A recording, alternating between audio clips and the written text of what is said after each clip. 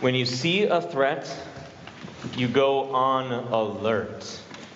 When you notice danger, you take extra care and extra caution.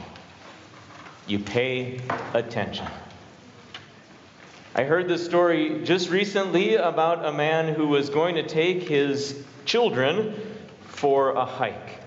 And they got to the trailhead for the hike that they were going to begin, and they found a sign that warned about mountain lion activity in the area. And helpfully, this sign explained what to do if you come across a mountain lion, how to be careful, how to be cautious. And this man happened to decide that maybe a different trail would be better for him and his young children that day. I don't know, but I suspect that there were others who saw the signs and reacted differently, who still went out to blaze that trail. But because the sign was there, they paid extra careful attention. They stayed on alert. They watched out for danger. They watched out for predators. I have my own story that's something like that. A very different trail that I happened to be on, and as I was walking, there was a rattlesnake all the way across the place where I was headed. I will tell you, I walked slowly and carefully and cautiously.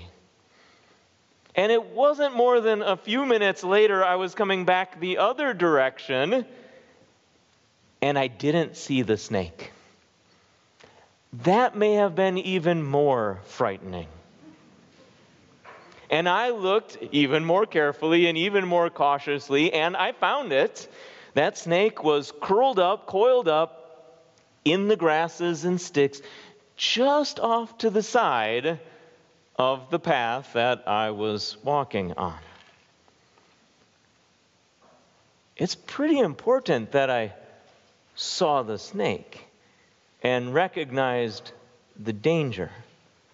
If I hadn't seen it the first time, who knows what I might have done walking less carefully and less cautiously, and what kind of danger I might have put myself into. Our words, our verses from 1 Peter today warn us about a real danger, a real adversary, a real enemy that we have. But perhaps one of the biggest reasons that God has these verses inspired for us and had Peter sound this warning to us is the fact that we don't see this enemy. These verses compare the devil to a roaring lion, stalking his prey. He's looking to devour someone. He's looking to devour us. And so he stalks about, he prowls around, and as he does so, we should be on high alert, watching out for all his tricks and all his temptations, but we don't always see the signs. We don't always catch a glimpse of the devil and what he's trying to do, what he's trying to accomplish in our lives, so we don't always know what to be on guard against. The devil doesn't announce his arrival or reveal his intentions. So our loving God sounds the warning for us. He puts us on high alert. He tells us to watch out. He directs us. Resist him by being firm in the faith. God says, resist the devil. Now, Peter wrote these words as God led him to write these words to Christians who were suffering. And throughout the verses in front of us, you hear references to their suffering. We're told that their sufferings were similar to those experienced by other Christians throughout the world. Peter mentions anxieties and concerns. These people were troubled. And I'm guessing you can maybe relate to that. You've probably faced some sort of suffering. You've almost certainly had some sort of difficulty or challenge or trial or trouble. Maybe you know the heartache of strained relationships. Maybe as a Christian, you've faced opposition from people who are not Christians, who make fun of you and belittle you, who think that you're foolish to believe what you do or be here as you are this morning. And maybe sometimes that ridicule or that persecution gets so intense that you wonder if it's even worth it. And maybe there have been times that you've backed off from saying something that you felt you should say, or from doing something that you felt you should do. Maybe you've even felt that the suffering that you face is so overwhelming it seems nearly impossible. The suffering is not your enemy. God, our gracious God, promises that He'll use all things in our lives, even and sometimes especially the suffering, to accomplish His good purposes.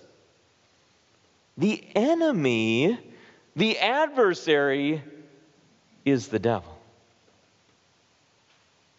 And all too often, we allow the devil to go unnoticed in our lives. If somebody hurts us, we think that that person is our enemy. We think about getting revenge and getting back. We let our anger fester instead of treating that person with love and kindness the way that God directs us to do. And so we forget that our real enemy is trying to get us to do exactly the opposite of what God wants. All he wants to do is oppose God and His will. And so if anger gets our attention instead of the Word of God and the instructions that He gives us, well, then the devil wins that battle. If our focus is on revenge, then the devil's not only at work in our own lives, he's using us to work in the lives of others as well. So don't underestimate him. A prowling lion. He's looking to devour you. He's not trying to make things uncomfortable. He's not pulling a prank or causing mischief or messing around with you. He wants to drag you to hell forever. And as a human being born into this sinful world, you started down that path with him. You were already eager to follow in his way. And that's why Jesus came. Jesus came for you and for me and for a whole world of people like us who would have never recognized the devil's traps and temptations as what they are, who would have walked into every single one of them, never to be released from his grasp. Jesus came for a world of people who would otherwise be devoured by sin and death and unbelief. People who would be torn apart by this roaring lion. So our gospel today from Mark chapter 1 gives us a little glimpse into the life and ministry of Jesus.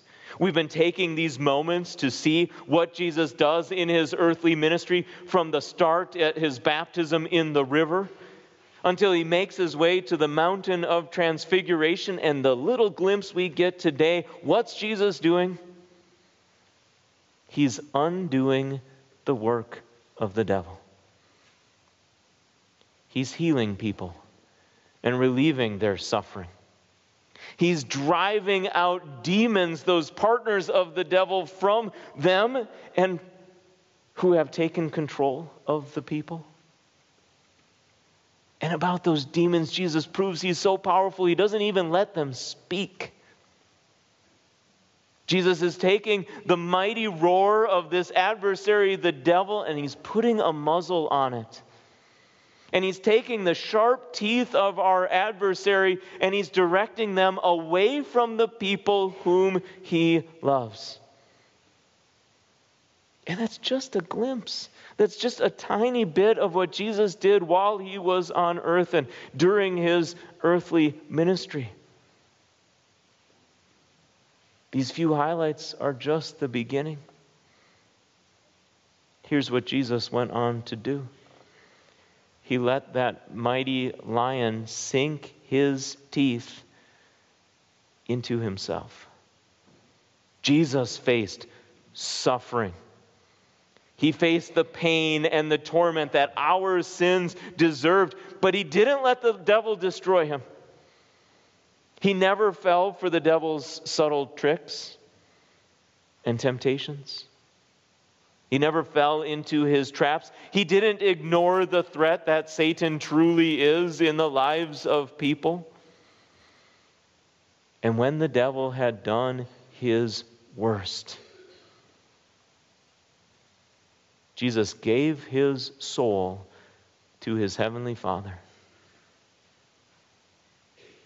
And after his suffering on the cross, he bowed his head and died, and then he was buried. And then, just as he promised, he rose to life again to prove that the devil's work had been undone. That's the power of God. The one who did all that is the powerful God about whom, or to whom, these verses direct our attention. Peter calls him the God of all grace. As Peter had previously written in the same book, he's the one who called you out of darkness into his wonderful light. And because he has done that, now you have an interest in resisting the devil and fighting his temptations. Now you have the power to resist the devil and fight his temptation, because you have the power of God.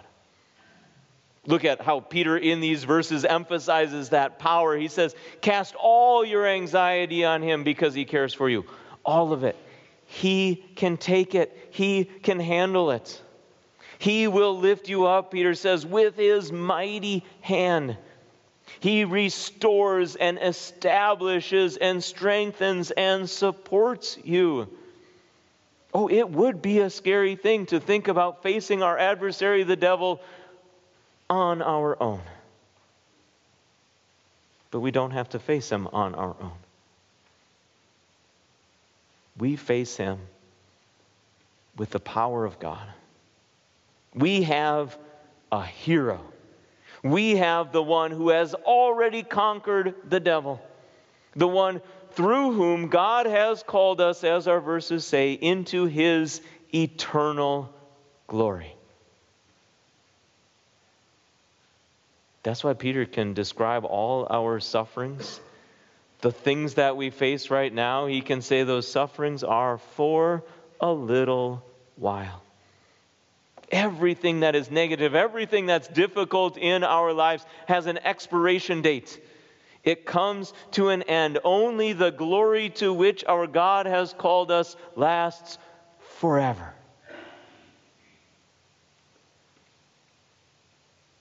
The power of God reminds us of one more aspect of our lives that God wants us to keep in mind as we resist the devil. It's actually the very first word of our verses in the Greek, but it comes out as the second word in our English translation: humble. Humble yourselves. Recognize that it's God's powerful hand on which we depend. He's going to lift us up. He's the one who strengthens us. He doesn't expect us to make it on our own. We're not able to resist the devil by ourselves. Our anxiety can at times be too much for us to carry. Humbly cast it on Jesus. He cares for you. Don't try to handle it on your own. Don't try to do it all yourself. Don't try to be the hero in your own story. Be humble enough to recognize that your enemy is powerful. Be humble enough to realize that on your own you're going to fall into his traps, and so be humble enough to rely on the one who undoes the devil's work. All of us need these reminders. We all need the signs that warn us about the roaring lion that stands on our path. All of us need the strength of God to resist. That's why it's so valuable for us to be doing exactly what we are doing here and now today. Joining in worship and hearing his word. That's why his gift to us, his sacrament of Holy Communion, is so special. He builds us up. He strengthens us. That's why we encourage so frequently that you join us for Bible studies together with your fellow believers. What an opportunity.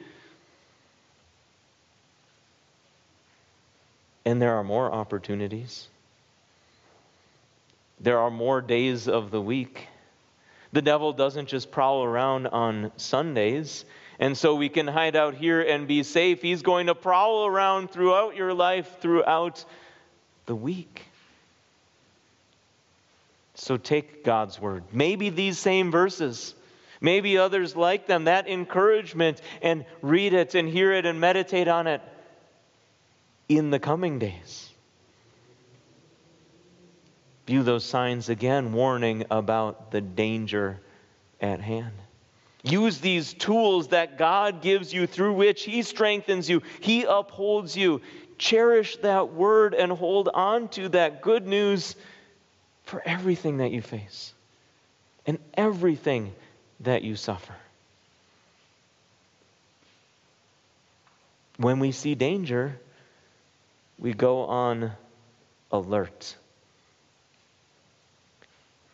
Peter had a personal experience that drove home for him just how dangerous the adversary, the devil, is. On the night when Jesus was betrayed, Jesus had warned Peter that the devil was going to tempt him and he was going to fall into that temptation. He said, "Peter, you're going to disown me 3 times before the night is over." Do you remember? Was Peter humble? No. He said, "No way. That's not going to happen. I'm not going to do that." And then when Jesus was out in the garden with Peter and telling him, "Watch and pray," Peter fell asleep. And then, when the devil's temptations came, Peter did exactly what Jesus warned he would do. And with that reminder, with that warning still echoing in his ears, he denied Jesus 3 times.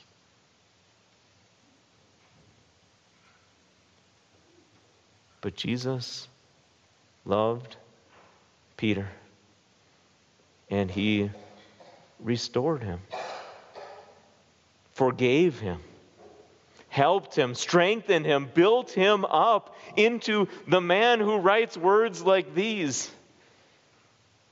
Words that remind us of the dangerous adversary.